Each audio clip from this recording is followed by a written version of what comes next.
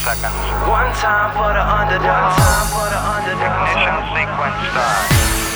Let me see you put 'em up. Reach the sky, touch the stars up above. Cause it's one time for the underdog. One time for the underdog. I'm Patrick Bedevie, host of ITM, and today we're going to talk about how you can master the art of storytelling. We love stories. We love great stories. You and I go to movies, we read books because we love stories. Now, when you think about history and you think about great storytellers, you think about Shakespeare, Homer, Martin Luther King, Lincoln, Eminem, Churchill, Clinton, Disney, Reagan, Tupac, Biggie. It was all a dream. I used to read Word Up magazine, Salt and Pepper and Heavy D up in the limousine. You're visualizing it. It was all a dream. I used to read Word Up magazine, Salt and Pepper and Heavy D up in the limousine. That's a story you're reading, right? When Eminem's telling the story about Stan, when Bill Clinton is debating George Bush Sr. and somebody in the audience says, hey, President Bush, how was the debt affect your family? How are you personally affected by it? And he says, you don't think I'm affected by it? You don't think just because I'm a president I'm not affected by it? And then Bill Clinton comes and says, tell me about your life. Tell me about your war I'm going through. Let me tell you about the story what we did in the state of Arkansas. I remember one time, I'm like, oh my gosh, I want to vote this. Doesn't mean he's a better president. Doesn't mean he's smarter than George Bush Sr. It just means he's better at telling stories. And in that situation, he won that debate because he told a story. So many times we can win and we can persuade and we can get our point across if we simply tell a story. So let's get right into it. Now, 5 types of storytellers. Very simple. Those who persuade, okay? It could be in a lot of different places. Those who inspire, pastors, coaches, leaders, somebody you watch, motivational speakers, those who inspire, those who launch revolutions and movements, some positive, some negative, those who tap into your inner potential. You know how somebody you talk to and you sit across from them, you almost feel like they just went into your spirit and they just went boom, and they shock you, and all of a sudden you're like, man, I feel like I can take over the world. They tap into that inner you. You know what you've experienced that before to know what I'm talking about. Those who manipulate, and these are con artists, but these are all storytellers. I'm not giving you just a good or, all storytellers are perfect, but these are 5 ways people tell stories. Now, the part about storytelling that's changed the game is obviously in 1450 things changed when it was printing press, because before we would just talk a lot and it was all about conversations. Then we started telling stories through writing. Obviously, the printing press made it where we can do mass distribution of storytelling. Then came, the camera. So now a motion picture camera. And then TV came in 1925, and now we watch TV. And then radio. And today it's social media, blog. By the way, if you look at anybody on social media that's winning, if you look at anybody in Hollywood that's winning, if you look at anybody that's a writer that's winning, you will find somebody that's a great storyteller. If you look at anybody in politics that ends up winning, I promise you'll find somebody that's better at telling stories than other people are. It's storytelling, right? Now, elements of a great storyteller. I got a few points here here for you. Number 1, they create anticipation. Like you're like, oh my gosh, what's about to happen here? Like I want to watch Hamilton, right? And I'm like, what's about to happen? And I'm like, this guy, if you ever see the guy that produced the whole Hamilton show, he's brilliant. The way he gets so excited, it's like anticipation. You're like, I want to see what happens here. There's a certain level of anticipation of a great storyteller. Building curiosity, surprise. Hey, let me tell you about the story, son.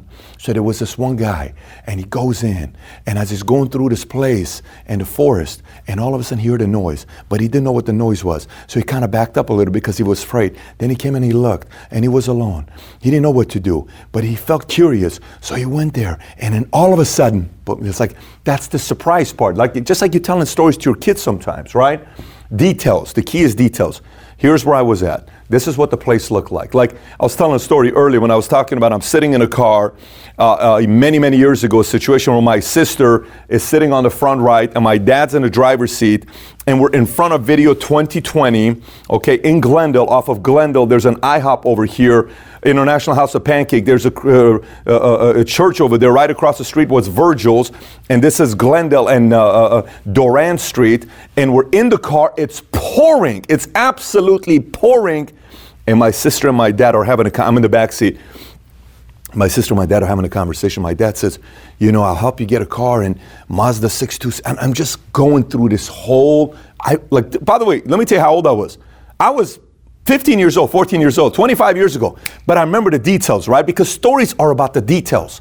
And a lot of times when you're telling a story, sometimes people tell way too many details, but you got to tell me enough story while I'm like there with you. I'm like, oh my gosh, I know exactly where he's at. Great storytellers know how to get the details out to you. Ebb and flow of your speech, the volume, like knowing when to go up, when to come down. You know, sometimes people are trying to perfect this too much, and you'll see when it's an act. You just kind of do it naturally, but eventually you'll kind of know timing-wise what places to take up and down. Involvement, if I'm somebody that's listening to you tell a great story, great storytellers typically get me engaged. I'm in there, I'm involved. I'm like, yeah, I understand.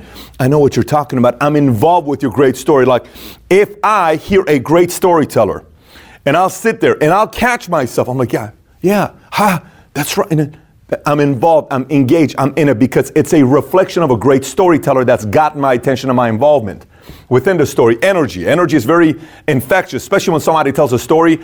And sometimes energy, people think you have to be hype and all this other stuff.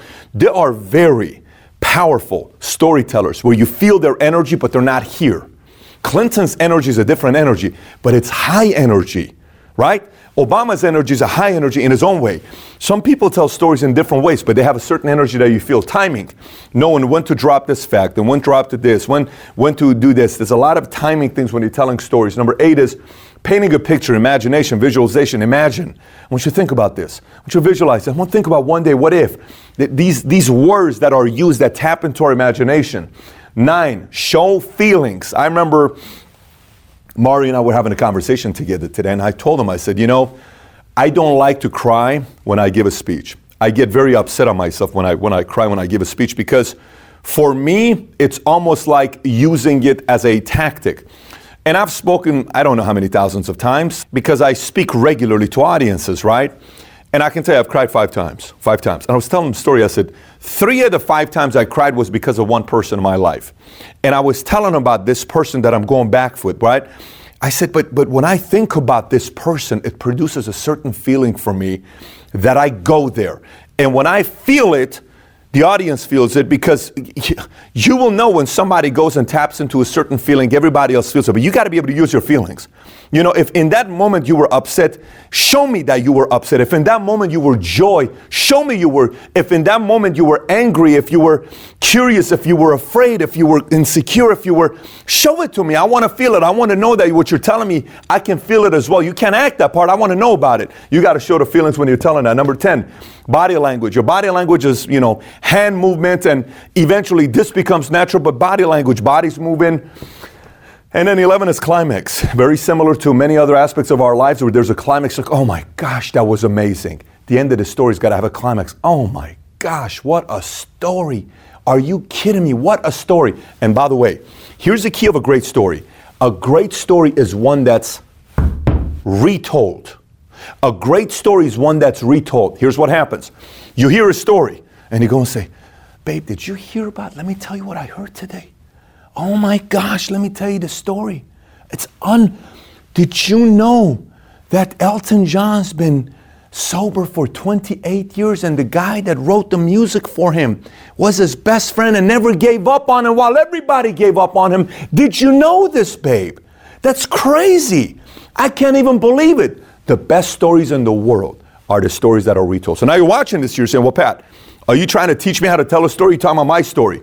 2 components here to this episode. Number 1, teaching you how to tell stories. By the way, you know how to tell stories. So it's not like you don't know how to tell stories. Since we've been kids, we love stories. You love stories. You know how to tell stories. We've been telling stories.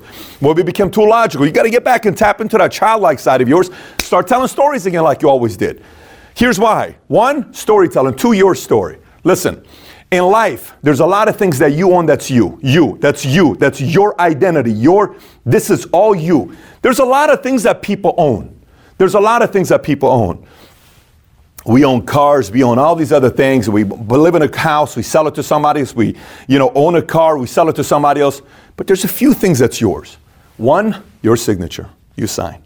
It's your signature. That's why it's got so much value. When you go, it's the president's signature, Lincoln, you can buy it for $25,000 when he wrote a letter to his wife.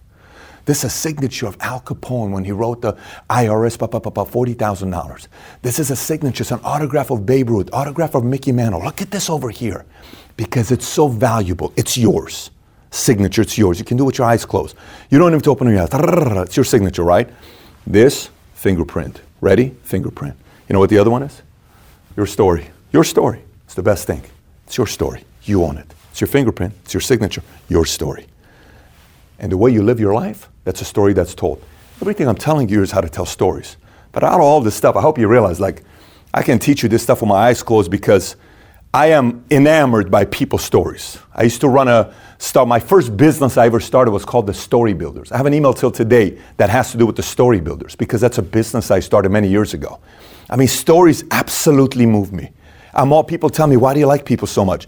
I love people. If I sit next to you on a plane, I guarantee you're going to be speaking 80% of the time. I'm going to be asking questions. I love I can't help myself. If somebody's interviewing me, within the middle of an interview, I sometimes catch myself interviewing the other person because I love stories. I am fascinated by your story. I'm fascinated by people's stories. But you need to be fascinated by your own story. You need to go out there and make sure the world knows about your story because there's only one of you. Only one. It's pretty emotional, by the way, if you really get deep and think about it. It's only one of you. You got to make sure your story makes an impact. So now, last but not least, when stories are effective, moments of tension, when there's a lot of challenge. Like today, we had a very difficult board meeting. In the middle of the board meeting, it was a very tough moment. Last night, very, very tough dinner that we had. And it was a very tough moment of tension. And I brought up something. And I told a story. And we went through it. And I was like, oh, okay, it's pretty interesting. And then today is another story. Here's what okay, fine. Okay, we can get through this. No problem. This is what I expect. This is what I want to see. Okay, we can work around this. But it was due to a story being told. It's like, okay, this is safe. It's safe. Moments of tension, tell a story. When nothing else works, tell a story. Validating your point when selling. Raising kids, tell a story. I tell my kids stories all the time. The other night, I was telling my kids, I pulled them aside. I said, guys, I want to pray tonight. And I need you to pray with me. And my 7 and my 5-year-old goes, Daddy, is everything okay? I said, yes, I got to pray for somebody. So I get on my knees and I start praying. And I said, look, there's God, somebody in my life is really struggling and they're going through really tough times and I'm having a tough time with this and I don't know how to handle this and I need your help and I really want you to empower this person to realize that life is bigger than this and I hope they find their demons and all these things that they're going through, right? And I asked my kids, either one of you guys want to pray? My 5-year-old Dylan, he's such a... And he says, Daddy, I want to say something. I said, what do you want to say, Dylan? He says, dear God, I want to pray that my dad's friend who was struggling with, I'm not going to say the word, this thing, and I am hoping, God, that one day he can find this and so one day he won't be like, et cetera, et cetera, et cetera. And I'm just sitting next to this kid. I'm like, flipping kid, man. He got my heart immediately. But what's the moral of the story? We sat there and we were telling stories all night that night. And these kids, every time I tell them stories, when something pops up, if I talk to them about drugs, alcohol, marriage, relationship, exercise, friendship, bullying, toughness, respect, it's always a story base, and they always remember the story, and they retell it. And they tell it to me, they tell it to mom, they tell it to their grandpa, they tell it to their nanny, they tell it to their sister, they tell it to their friends, they tell it to their teacher, and it always comes back. Stories when raising kids, coaching, leadership development. All of this stuff is around storytelling. So, purpose of this video, 2 sides. 1, you're learning how to tell stories. 2, you making sure your signature, your story, your fingerprint makes a big impact in this world. Thanks everybody for listening. And by the way, if you haven't already subscribed to Valuetainment on iTunes, please do so. Give us a 5-star, write a review if you haven't already. And if you have any questions for me that you may have, you can always find me on Snapchat, Instagram, Facebook, or YouTube. Just search my name, Patrick Bet-David. And I actually do respond back when you snap me or send me a message on Instagram. With that being said, have a great day today. Take care, everybody. Bye-bye.